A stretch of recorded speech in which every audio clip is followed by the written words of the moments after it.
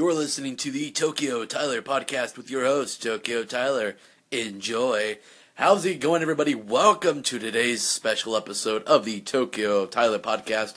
Well, it's not actually a special episode, but every episode, for that matter, is special in its own right. And today's topic is about kawaii culture. Now, if you don't know what kawaii means, it basically means cute. It has a lot of other meanings, but most people know it for cute. And definitely, as of late, the kawaii culture has kind of found its way into America and through the fashion industry. And especially 2017 going into 2018, there's been a kind of an uproar of kawaii things in stores now, whether it be it's definitely the fashion. I'm seeing some of the more K-poppy things in stores, which is pretty neat.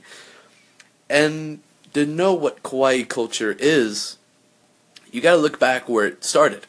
Now, in kind of 50s Japan, there wasn't too much going on for Japan at that moment in time, economically, and people are still getting over a lot of just bad things at that point, and the country kind of needed a little boost there. And thus we saw kind of more cute things. There was this kind of movement of kawaii. It's kind of like cute things that make you feel good whenever you see them, you know. And then it really came into kind of where it is now with the boom of Hello Kitty.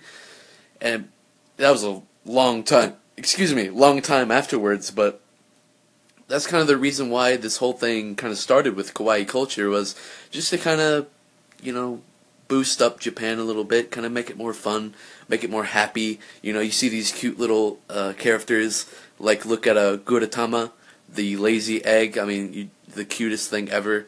That's a part of it, and a lot of other things as well. And the kawaii culture really helped Japan kind of find its footing a little bit, and kind of be one of the things, along with the uprise of anime and more manga and all video games and arcades. It's really one part of those that really helped Japan get out of its little funk there, and now we know it's the Japan we all know and love today. Now, I today really want to talk about the kawaii-ness in America, and I'm pretty sure you know the squishy things, and to a certain degree, right now, I don't think America's doing it right, because they're selling it as stress relievers. And that's not where it's at. You gotta promote it as what it is. And I'm starting to see these. I got a squishy donut for Christmas, and it was all wrapped up in kawaii-ness. And I'm gonna do an unboxing of that on my YouTube channel, Tokyo Tyler, that is. And I'm starting to see more of this stuff. And I myself am a big part of the kawaii culture, even though it is kind of a girl's thing for the most part. It's kind of focused around there. Kind of more fashionable. Men can be fashionable too, but women, they have the most fashion out of everyone. That is. And so, they really took it to the next level. And I'm starting to see more of it in the kind of modern day fashion, kind of it's simplistic. If you see these hats, per se, most of them will be kind of an old style hat in a way, an old style baseball cap. And it might have a little thing right in the middle. Like, I've seen a itty bitty unicorn on there, like this, just the head, and on a pink cap, and it's so fashionable. And for me, kawaii culture is happy, it's fun, it's vibrant, it's colorful, it's cute, and that's what it is. Kawaii culture is cute.